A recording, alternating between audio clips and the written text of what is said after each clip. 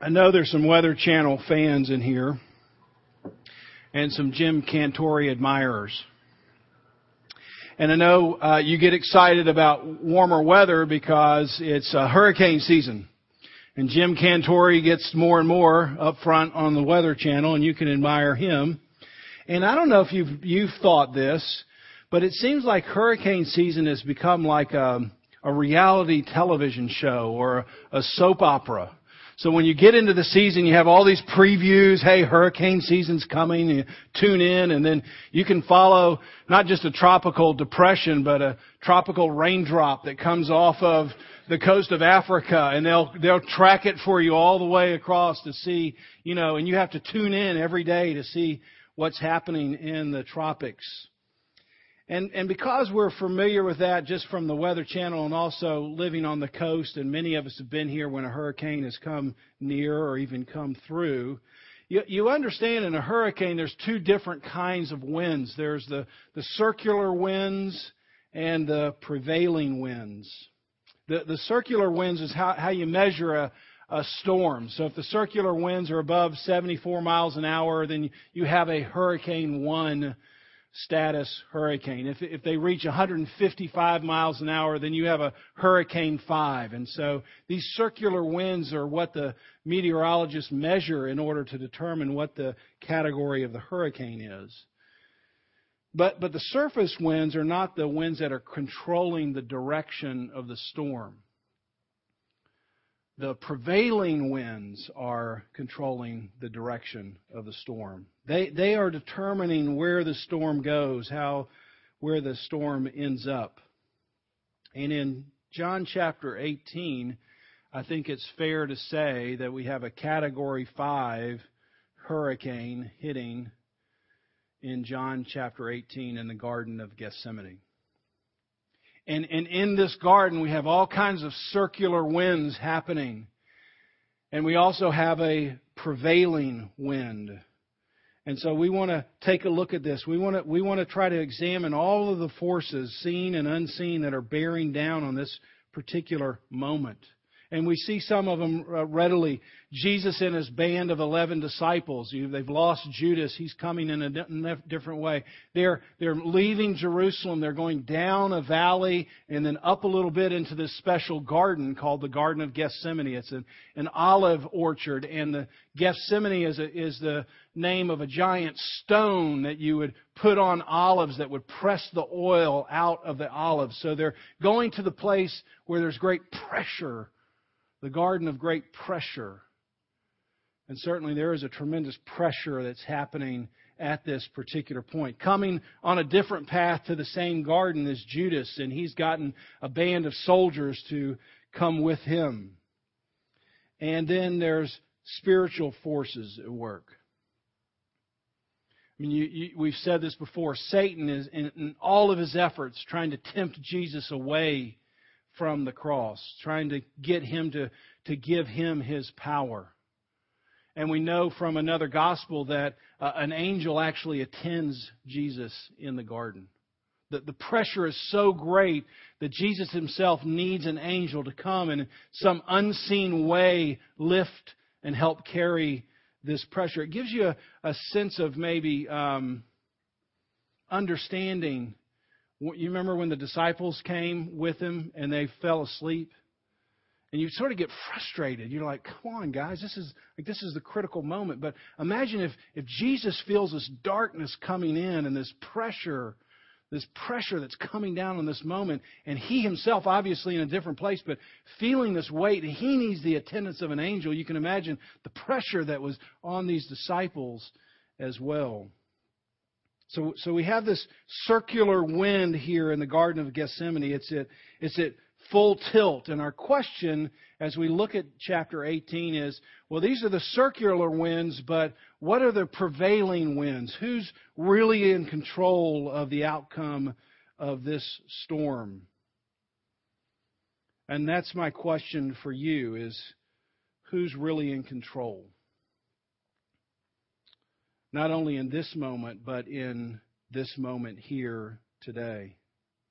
When you read through the chapter, what you see is several different characters, and they're all exhibiting they're trying to all exhibit a kind of godly characteristic or divine characteristic. Each character in the story is trying to exercise these two divine characteristics.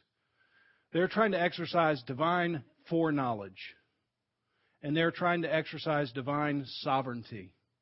Every character is looking down the page of time, and they're projecting what's going to happen. And then when they make their projection of what's going to happen, then they try to exercise their control to make sure it goes in the direction they want. The divine sovereignty is they're trying to use their control to bend the circumstances to accomplish what they want. And I want to look at those characters quickly. Pilate, he's the Roman ruler. You know that Israel had been taken over by Rome, and so there's a Roman ruler. Pilate is the main governor at the time, and he is paranoid about losing power. And in verse 33 through 38, Jesus has this unusual conversation with him about who's the real king. And Pilate gets nervous because he understands that Jesus is saying in some way he is the king. And so when Pilate gets nervous and he can foresee, well, if this person comes in and he's threatening my being the king, I'm foreseeing that he's a threat to me, I will use my power, I will use my sovereignty, and I will decide that I can't have this, so I'll put him in a place where he can be executed. Secondly, you have the chief priest and the religious rulers. As they've said, Caiaphas has been the person who's already said it's good for Jesus to die in order for the country or the nation to be saved. And in John chapter 12, one of the Pharisees says, look, the whole world has gone after Jesus.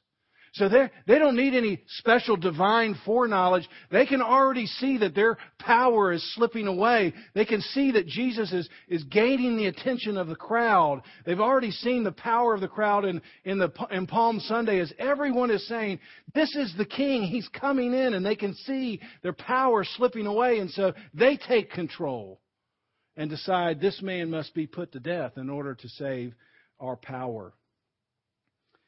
Peter. Poor Peter. I mean, he's the one with the master's degree. He's the star pupil. He's been with Jesus now for 3 years. And he's constantly being heard this over and over again. Jesus saying to Peter, you know, I haven't come to be served.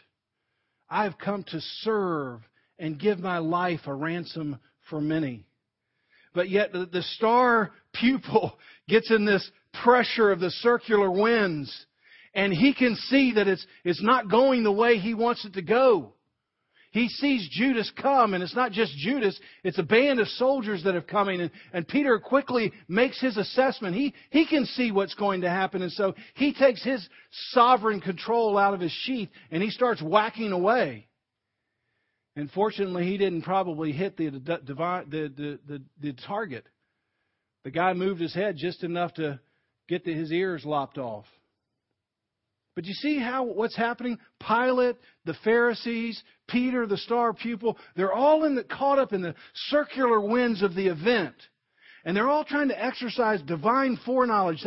I want it to go this way. I see events going this way. I don't like the way they're going. So I'm going to use my small control to make sure they go in the way that I think is best.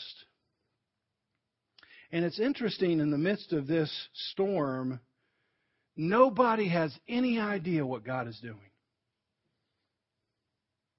God is doing something here, but nobody in the storm gets it.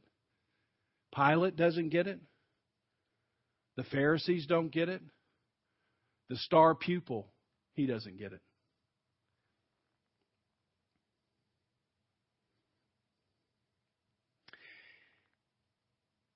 Each character is caught up in the circular winds and the surface winds, except Jesus. And although Jesus is greatly affected by the circular winds, he understands there's a prevailing wind. And he's going to trust in that prevailing wind, even in the midst of these circular circumstances that don't appear to be going his way. And John is writing this to help us see that Jesus, in this particular place, that Jesus has a supreme confidence in the prevailing wind of God the Father. Remember, he looks at Peter and he says, Peter, this is the cup. What does he say? That the Father has given me. I am going to trust, even though these circular winds are not looking good right now, Peter. I'm with you on that. But there's a prevailing wind that God Almighty is about, and He has handed me this cup. And even though this cup may be bitter, I'm going to take this cup and trust, even though the storm is wrecking all kinds of things right now, there's a prevailing wind that when we get out on the other side, we're going to say we're glad we trusted in God Almighty instead of these circular winds. And so my question for us this morning is, we all have circular winds in our lives. We all have circumstances that just quickly on the surface, I wish I could somehow picture every person. Are you a Category 1 today? Are you a tropical depression? Or are you a Category 5? You know, we all might be hurricanes in here spinning around because we all have these circular winds in our life. All of us have them. And my question is, are you depending on your happiness? Are you depending on your joy? Are you depending on the circular winds?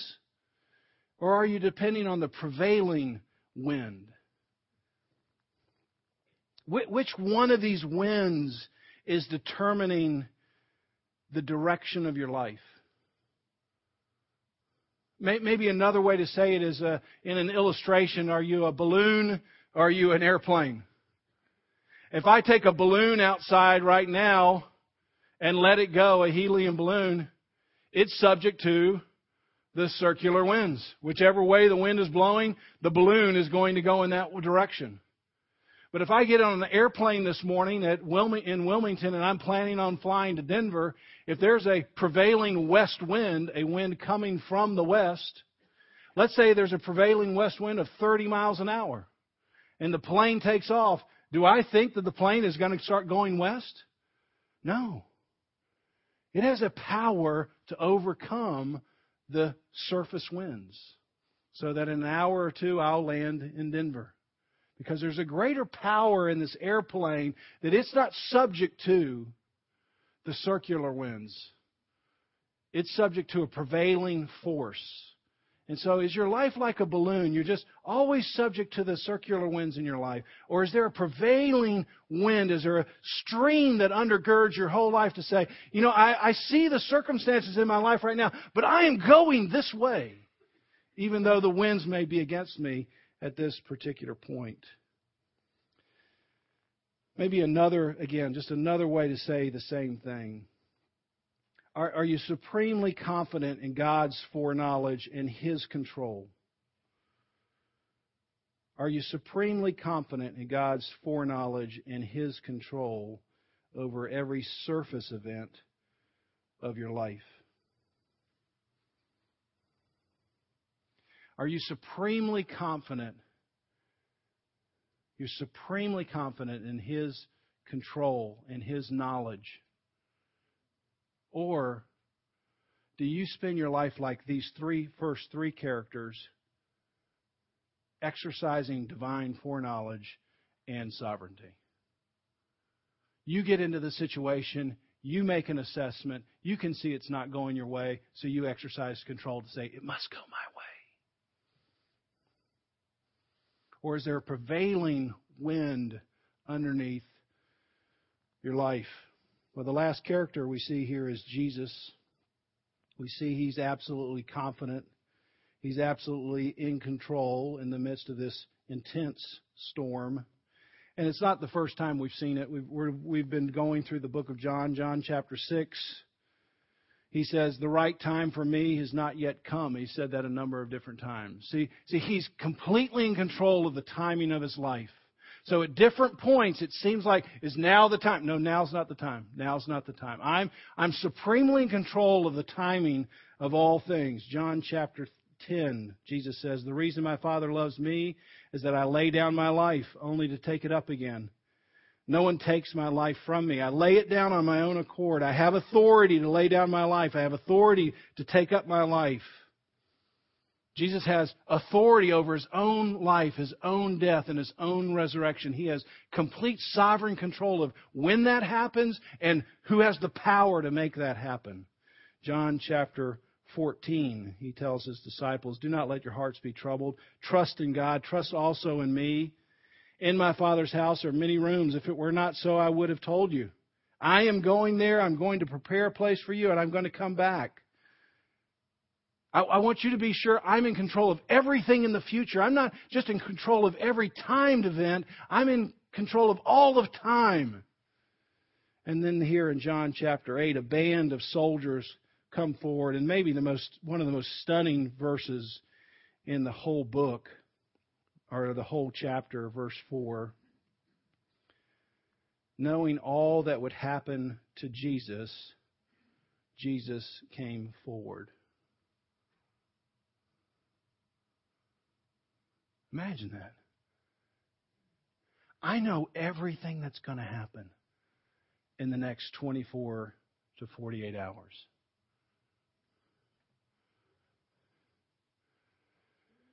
And I'm stepping forward.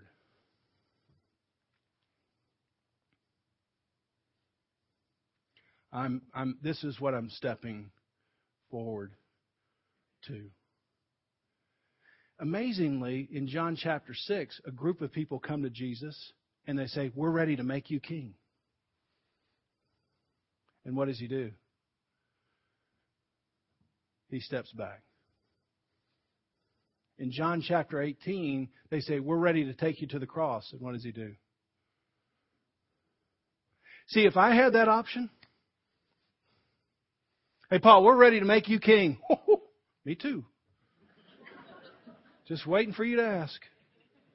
We're ready to take you to the cross. Yep, wrong guy. But see, Jesus is completely in control of all things.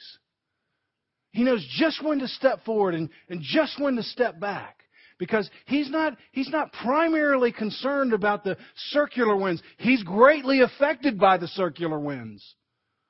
But He understands that there's a prevailing wind in His life that He's trusting over the circular circumstances. And so Jesus, in verse 6, helping them understand, everyone on the scene, that I'm in complete control. They come and ask who they're looking for.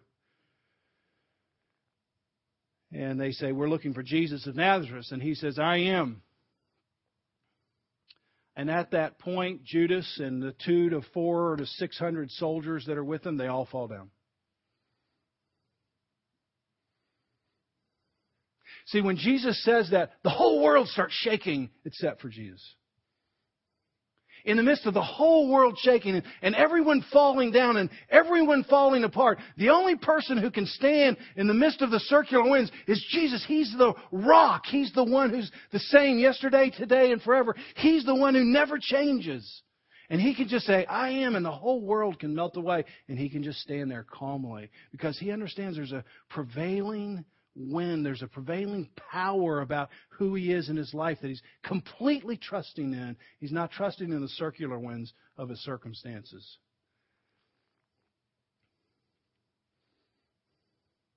Then Jesus starts giving directions, verse 7 through 10. He looks at the soldiers and says, okay, you're going to let these men go, my disciples. Right? Yeah. Verse 11, Peter, you're going to put your sword away. We're not going that direction, right? Okay, we're not going in that direction. You see, it's critical for us to see that Jesus is not limited or restricted by evil intent. Jesus isn't limited or restricted by the mistakes and weaknesses of His followers. Jesus has sovereign power to bend all the circumstances to accomplish His will. Is there any possibility as you've read through John and you come to John 18 that you think that somehow Jesus has arrived at this moment accidentally? No, there's no way. The darkest moment on the planet, this collision point of indescribable forces come here. And Jesus wants you to understand that in the moment of this most chaotic, darkest moment, I can stand still.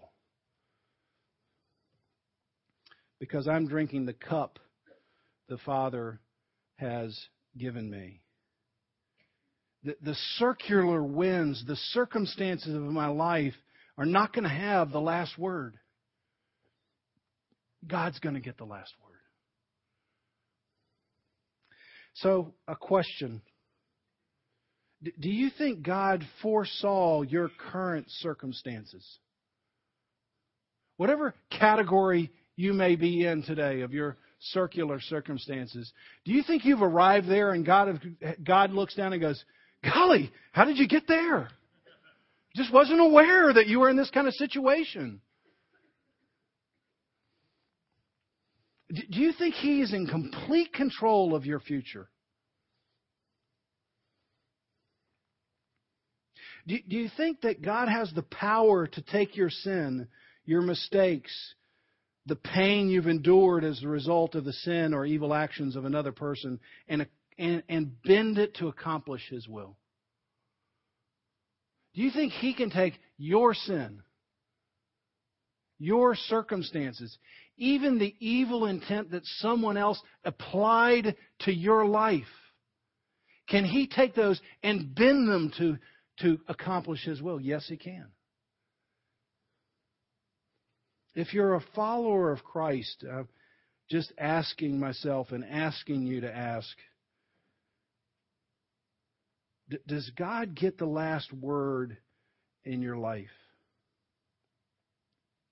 I mean, do you really believe that? See, what keeps Jesus moving forward at this particular moment isn't therapy. What keeps Jesus moving forward at this particular moment isn't medication. What keeps Jesus moving forward in the sense that his even his friends have abandoned Him is that He's absolutely certain that God is in control, that God understands His circumstances, and that God is going to get the last word. If you're here and you're not a disciple of Christ, I mean, do you see yourself here? You're exercising divine foreknowledge. You're trying to look out and say, I know this is going to happen, so I'm bending the circumstances because what I want is the critical thing and what I need is the critical thing. Let me close with just a few points here. Understanding Jesus being able to stand in the midst of this chaos, this category 5, and everyone around Him melting down, no one understanding what's going to happen, no one appreciating what's going to happen here at the cross, helps us because if you're like me, when your problems get bigger, God seems to get smaller. When everything's going well in my life, I love God too. But when the whole world is shaking, I got to keep control of things. Suddenly God's out the window and I've got to come in here and I've got to manage and I've got to manipulate. God must be asleep, so I'm coming in to throw all the switches. I don't know if you've ever felt like that. And it helps me to know that in the midst of this category 5, which I couldn't ever even imagine being in my life here in the Garden of Gethsemane, God is in control. God is going to get the last word. Even in the midst of this disaster, He gets the last word. It also helps in terms of freedom. You are free not to know the future. That's a great freedom. You don't have to know the future. You're free to live without foreknowledge. You're free from endless speculation about the future. You're free from constantly living in the future. God's in the future. He's got control of that. You live here today. You live right here. And I wonder how much mental space that would free up for many of us, because we're so fearful. We're always living in the future. We're never actually living in the present, the time that God has given us. So John 18 frees us from incessantly exercising foreknowledge, something none of us have, and instead asks us to exercise faith. See, Jesus wants His disciples, just exercise faith here, Peter. You don't need to exercise any foreknowledge. You just have to keep your eyes on me. That's my main thing, and it's been happening all the way through. Remember, Jesus gets out on the water, and He's taking His disciples from one side of the Sea of Galilee to the other side, and what do they encounter midway? Big storm. And the disciples try to take all things in control. We're going to get to the other side. We're going to get back. We're going to do something. And finally, we can't get anywhere. And we can see our boat sinking. We're about ready to die. And they go to Jesus, and what do they say? Jesus, we're concerned about you. You're the Messiah. No. Jesus, we're concerned about ourselves. We are exercising divine foreknowledge, and we are all going to die. Was that true? No. It wasn't true. They thought it was true, but was it true? No, it wasn't true. And Jesus gets up and He calms this category 5, and He looks back and He says, where was your foreknowledge? No. What does He say? I'm freeing you from foreknowledge. What I want you to do is be focused on faith. Where is your faith? And I wonder how much time we spend worrying about foreknowledge versus worrying about our faith. If you spent a lot more time just working on your faith, I think you'd have a lot less energy going out to foreknowledge, and thus a lot less energy to sovereign control, or what you think is sovereign control. John 18 frees you from being sovereign. Oh, how helpful this is. You know, you don't have to work everything out. That's not required of you. You don't have to fix everything. Every decision doesn't have to go through you in order for it to be right. You do not have to be the filter for every decision. You don't need to bring everything to perfection. You don't need to make every right decision. You can trust that even when you make your mistakes on purpose or in ignorance, God, that's not the last word. Amen? It is not the last word when you make a mistake. God is always going to get the last word, even when you make a mistake. And so John 18 just frees you up, especially if you're wrestling with God's will, and and somehow in your mind you think of God's will as this narrow little pass between two mountains that if you ever stepped off, then your whole life would just be chaos. It's not true. Because even if you step off, God still gets the last word. He's still in control when that happens. And you can ask Peter about that. God is bigger than your mistakes. If you're a preacher, or if you're somebody who's walking through the Gospel of John with somebody, trying to help them understand who Jesus is, you and I, we have important words to speak into the life of somebody, but we don't have the last word. I mean, you play an important role when you're speaking into the life of that person who doesn't know Christ, but you don't get the last word. God gets the last word. And oh, what a freedom that is. That I don't feel like I have to have the last word. I'm never going to have the last word. God's always going to get the last word. How helpful this passage is if you're a parent. I mean, how many parents, how many of us live in fear? Oh my gosh, my kid's turning out just like me. Maybe your spouse says that about you. I don't know. Your kid's turning out like you. I thought we were going to not do that. But you know, don't you as a parent, sometimes you just get locked up with fear.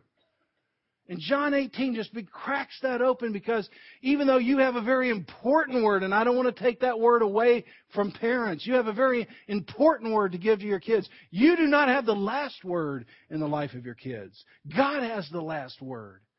And because God has the last word, you can be free, even in your mistakes, to understand God can bend this mistake to use it for good. John 18:19 is very helpful if you've been abused at the hands of another person. If you were right, but somebody did you wrong, God understands how that feels. If you've got something that in this life is just never going to get fixed, you're never going to unwind that tape. It's never really going to be resolved. Maybe it's something that's happened and it's just, you can't even say it out loud. That doesn't define who you are. That thing does not get the last word. That other person who violated you, they don't get the last word. God gets the last word. God always gets the last word, because He's ultimately in control, and He divinely orchestrates things, even evil things, and He bends it for the good of you and I. Amen? Let's pray together. Lord, this is a